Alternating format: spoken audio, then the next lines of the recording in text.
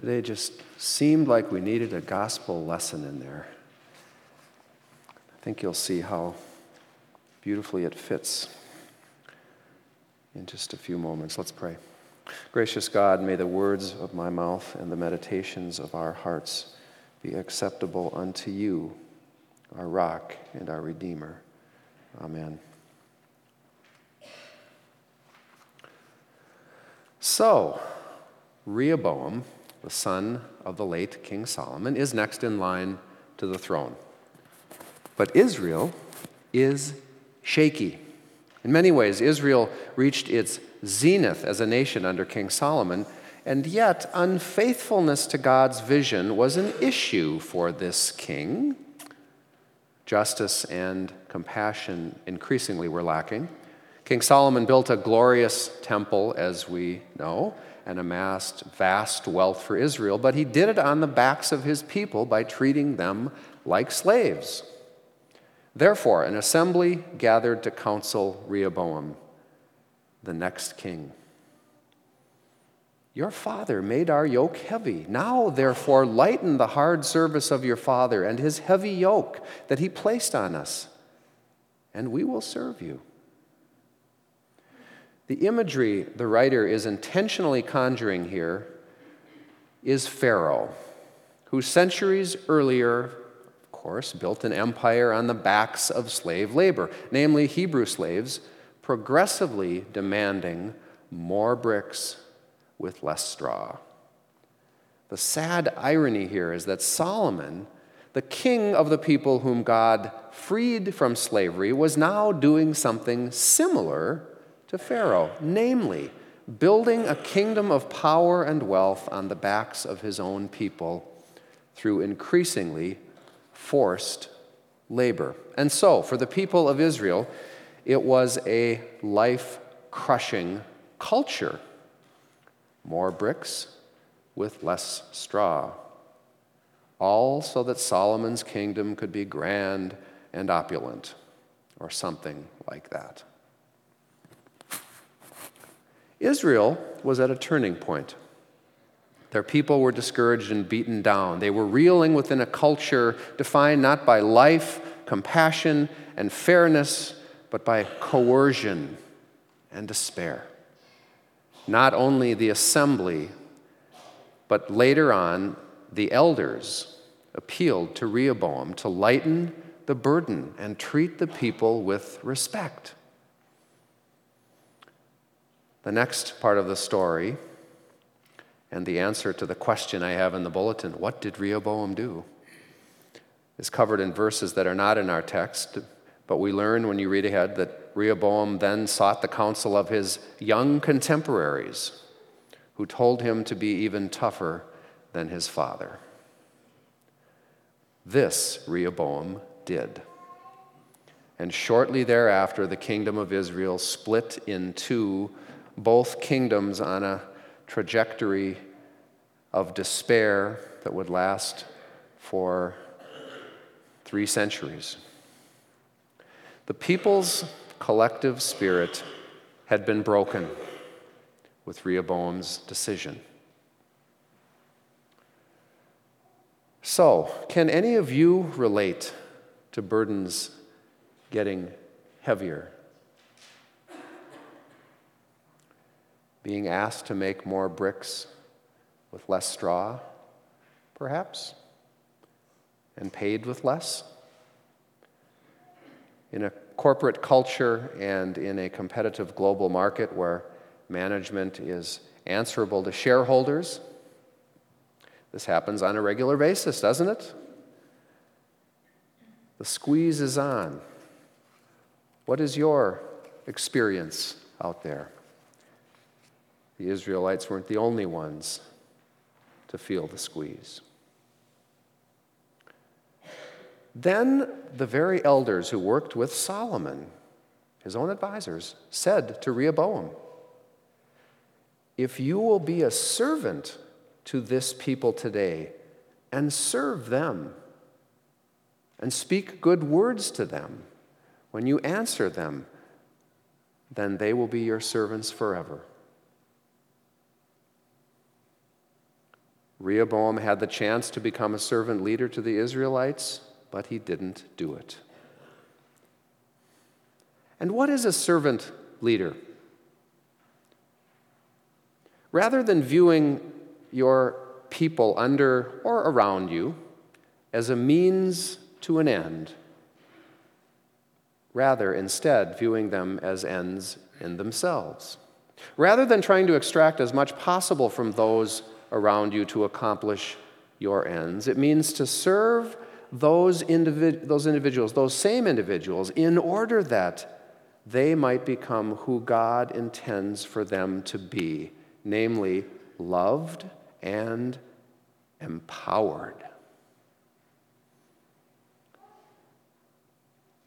To speak good words to them, to respect them and care with and create with them a culture of life. This is servant leadership. In return, servanthood that is voluntary and life-giving will come forth from the human heart.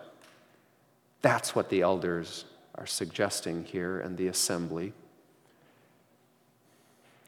I wonder what it means in our world, in our marketplace, in the corporate world, to be a servant leader and to lighten the loads of people.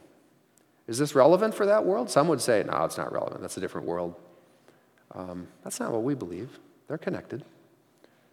This means not, of course, to let people off easy and encourage non-productivity. That's not what lightening the load means here. Quite the opposite. Quite the opposite. What's being referenced here is to unleash the potential of people by lightening the loads that threaten to crush their spirit in order that they might soar. Think of what a startlingly different kind of leadership was being suggested here in this ancient context.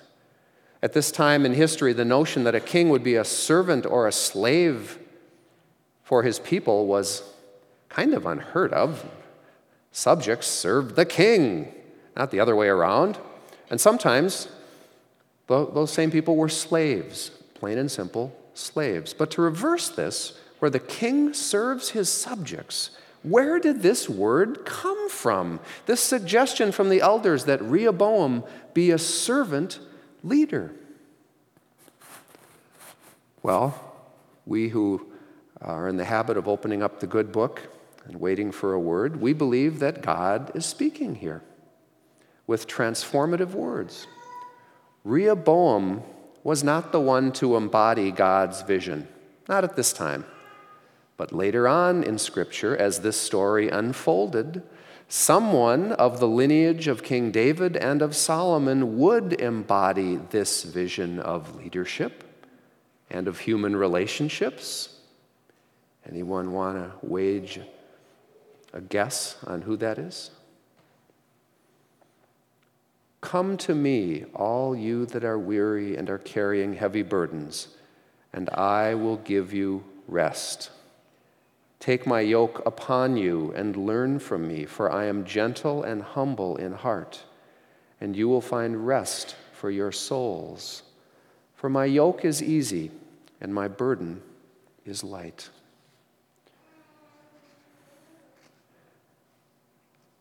These words of Jesus pick up the imagery in our text today and deliver the fulfillment of what was suggested in the text in 1 Kings. There are clear echoes of these words on the Statue of Liberty as well.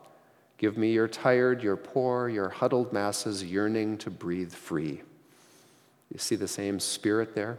One can see how Christian values are deeply embedded in our nation's DNA. No question.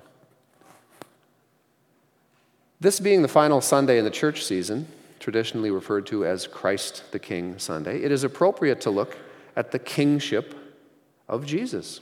We just have a description of it. A kingship that is noteworthy for its notion of servanthood, the lightening of our load so that we might find rest as well as life and a new energy and a servanthood that is free and grateful. How light is the load of Jesus?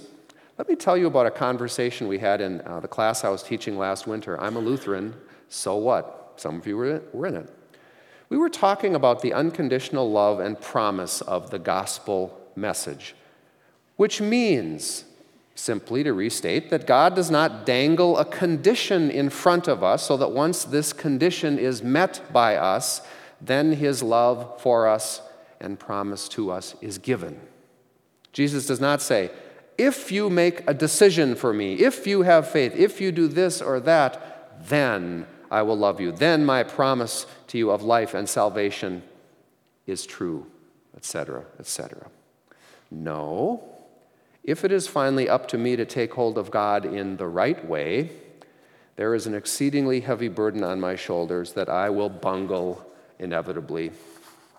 I know I will. And I suspect you will too. The unconditional promise of God is so radical.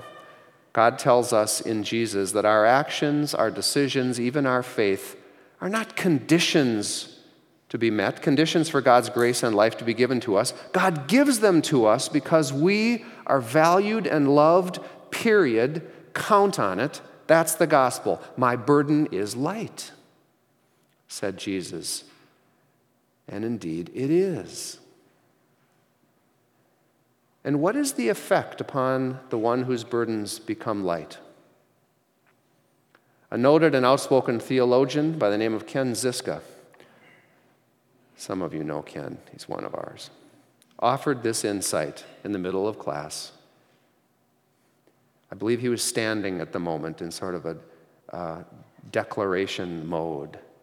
And he said, well, if there are no conditions to be met and God's love is truly free, then you don't have to worry about yourself at all. Then you're completely free to focus on your neighbor, to love your neighbor. And I have to admit, I cheered at that point. Oh my goodness, Ken, did you nail it? Bingo! As your burden is lifted, the burden of worry about your status, your worth, how your hair looks, oh no, I'm in trouble, you are completely free and empowered to be a servant for your neighbor with a grateful and a generous heart, with a lightness to your being, not coming from some inner state that you've conjured up, but from trusting in the God who loves you and has lifted your burden through Jesus. You see the lightness, and you see the power there. We know that perfect love drives out fear. There is lightness for you again. Have you ever felt that? When you are loved, fear dissipating a bit? Is your faith heavy or light? A burden or a lightness of being? Sorry, I have to keep adjusting this all. It just never fits right on my ear. We live in a world where we have 1,000,001 ways to be fearful and to live with the burden of those fears. Currently in the Lutheran Church, as in many Christian churches, there is a heavy burden of discouragement and fear as we see the world around us changing and our own church is somehow not aligned to speak to it and work with it. Part of the excitement for me now as I work out my new call is how to help our fellow churches to see the lightness again and the call to our neighbor in a fresh and new way, as we have here and are discovering. There is a lightness and a call that is present here that's greatly encouraging to me, and I know to Beth and to many. As our burden has been lifted by Jesus unconditionally so that we might serve our neighbor in love, that means that we offer to lift our neighbor's burden as well. What does that mean for you? For us? As I wind this down, let's name the fact that we are a nation gripped by fear right now.